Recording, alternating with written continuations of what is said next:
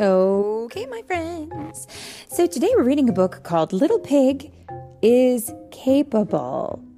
And this story is by Dennis Roche. And we had some people recommend this one to us. So we are happy to take recommendations.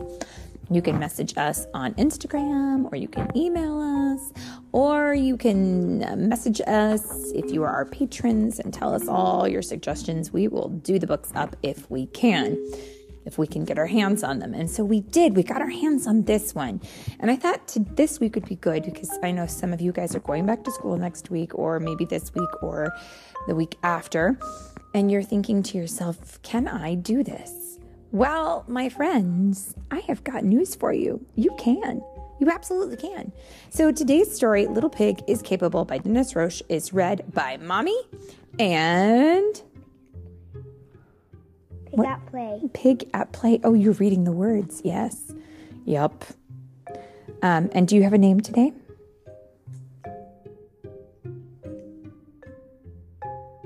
The most famous Beyblade builder. The most famous Beyblade builder in the world? So you better be braced because you might hear some loud noises. Oh, because, there might be a competition later on. Who knows? Brace yourself. I'm building Beyblades. Oh, well, hold on, you guys. You better hold on. You ready? Mm-hmm. Okay. All right, he's got his Beyblade. I've got our book. Are we cozy? Mm-hmm. Let's do it. Little Pig's parents worried about him all the time. Oh, they fussed, they fretted, and they embarrassed him to no end. And we can see them doing things in different places. Okay, so in the first picture, he's getting ready to go outside and play. And it looks like it's a nice sunny day. There's flowers and birds. And his dad says, "Sweetie buns, please wear this scarf. If you don't, you'll catch a cold or worse. And you'll get so sick that you'll miss second, third, and fourth grades." And in the next picture, he's getting out of the bathtub. And his mom says, "Honey bunches, don't ever stand in the bathtub. If you do, you could fall and break your tail. An ambulance will come and the neighbors will wonder, all before you've washed behind your ears." Whoa. And now he's at school in the cafeteria having lunch, and here comes the sounds of his parents over the loudspeaker. "Sugar dumpling, if you're eating spaghetti, please be careful. If you eat quickly, you'll end up getting spaghetti all over yourself. And you won't be able to digest properly, and you could even choke. Besides, sweet, sweet sugar dumpling, it's rude to slurp. They treat me like a baby," thought Little Pig. He wondered if his parents would ever stop worrying. Oh no, they are at it. Look at this. He looks like he's ready to go outside, but nope. His parents are going overboard. Look at what they say. "Precious Piggy, on a day like this when the sun will be hot, if you're not protected, you could burn to a crisp. Your skin would be red and then purple, and you'll swell up like a balloon and you'll be in terrible, terrible pain." "Sweetie pie, this time of year the mosquitoes are the size of birds. One bite and you'll be so sorry. Always wear your water wings around water, and don't go swimming if the water is rough. Remember your cousin Ricky? He got swept away and was never heard from again. Now, mind your shoelaces don't come undone." Oh my goodness, they are so much noise. Let's see what happens. One sunny Saturday, Little Pig's Snout Scout troop was going on a hike up by a nearby mountain. Ma and Pop Pig helped Little Pig get dressed. They pulled a big floppy hat onto his head, smeared sunscreen on his snout, and covered his eyes with enormous sunglasses. I can dress myself, said Little Pig. But his parents weren't done yet. Ma and Pop Pig tucked Little Pig's pants into his socks, slipped water wings onto his arms, and laced his feet with sturdy boots. I'll be fine, said Little Pig, and he didn't even have to look in the mirror to know how ridiculous he looked. Dearest Piggy Treasure, we made you 22 beaten onion sandwiches so you could keep up your strength throughout the day. Don't drink your eggplant banana juice all at once. Take sips whenever you feel thirsty. If you don't stay hydrated, you'll overheat, your brain will melt, and you'll shrivel up like a prune. Ma and Pop Pig packed a knapsack full of sandwiches and a canteen full of juice and drove Little Pig to the base of the mountain where the Snout Scouts were meeting. Bob Swine, the usual troop leader, was absent. I'm ravenous, said a lean pig in sunglasses, the substitute. He shook hands with Ma and Pop Pig while Little Pig got in line with the rest of the scouts. He doesn't look like a pig to me. What does he look like to you? I think you're right. As Little Pig hiked away, Ma and Pop Pig thought of one more thing to worry about. Be wary of wolves, they called, but Little Pig was being teased by another snout scout, and didn't hear them. Okay, I have a question for you.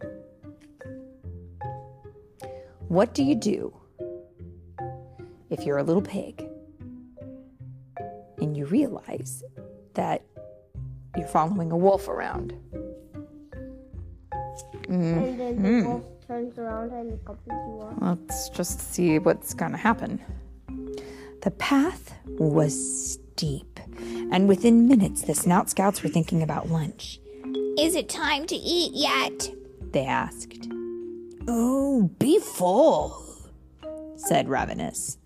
And all the scouts, except Little Pig, finished their lunches. And now his mommy and daddy had told him not to, right? So, not to what? Hork it down all at once, but to take time, right? Now, without the weight of their food, the Snout Scouts moved faster up the mountain, and soon they were very, very thirsty. Can we drink our juice? They asked. Be moist, said Ravenous. And the scouts, except Little Pig, polished off their juice, leaving none for later. But remember, Little Pig's mom and dad had said, don't drink your juice all at once, right? Up, up, up the mountain went the Snout Scouts. The day was hot and getting hotter. And when the scouts came to a roaring stream, they squealed with delight. Can we swim? They asked. Be clean, said Ravenous, and he filed his nails as everybody except Little Pig struggled to swim in the strong currents. It's almost like he doesn't care if they're safe or not. Uh-oh. When the Snout Scouts crawled out of the water, they fell asleep in the sun. They're going to get burned, said Little Pig, who knew that their sunscreen had washed off in the water. They'll be perfectly crispy, said Ravenous, rubbing his stomach. Oh no. Little Pig ate another sandwich in the shade. Then he saw Ravenous licking his lips. Little Pig offered him one. Appetizer, said Ravenous, and he greedily ate the 20 beet and onion sandwiches left. There's something not so nice about Ravenous, thought Little Pig. Ooh, Little Pig, you're right. Eventually, the Snout Scouts woke up, and they were dizzy with sunburn and hunger and thirst, and they couldn't be bothered to put on their boots and socks. "Let's go home," said Ravenous, and soon everybody, except for the Little Pig, had blistery feet. Only Little Pig noticed that they were heading up the mountain, not down. He became suspicious. When the path turned into the forest, the mosquitoes got fierce. "We're being eaten by bugs," complained the Snout Scouts. "Dinner time," cried Ravenous. He ordered the bug-bitten, blistery, dizzy, sunburned, thirsty, hungry Snout Scouts to collect wood for a fire. Only Little Pig remembered that there was no food left to eat. Now he grew more suspicious. Ravenous was having a difficult time trying to light a fire. He took off his hat and sunglasses so he could see better. Suddenly, Little Pig realized who Ravenous was. Ravenous was a wolf, and the Snout Scouts were going to be his dinner. Little Pig had to save the Snout Scouts. And nobody else could do it, right? Because all the other pigs, they're in trouble, aren't they? Mm-hmm. But Little Pig's parents had prepared him so well that he knew what to do, right? And he was safe. Let's see what happens. Watching Ravenous, Little Pig had an idea. "That magnifying glass will work better," he said, "if you hold it right up to the sun." Ravenous held the magnifying glass up and foolishly looked through it at the sun. Now, you can't do that because you will burn your eyes. It's very, very dangerous. We absolutely do not play with magnifying glasses and the sun, because that is a quick way to get very, very badly hurt. "I can't see," he howled, and Little Pig was ready. In a jiffy, Ravenous was handcuffed, muzzled, and harmless. Wow, Little Pig, you're a hero. Do you see what he's done? He's tied him all up so he can't hurt anybody. Little Pig revived the Snout Scouts with eggplant banana juice and gave them their missing boots and socks. Then, holding Ravenous tightly by the tail, he led everybody back down the mountain.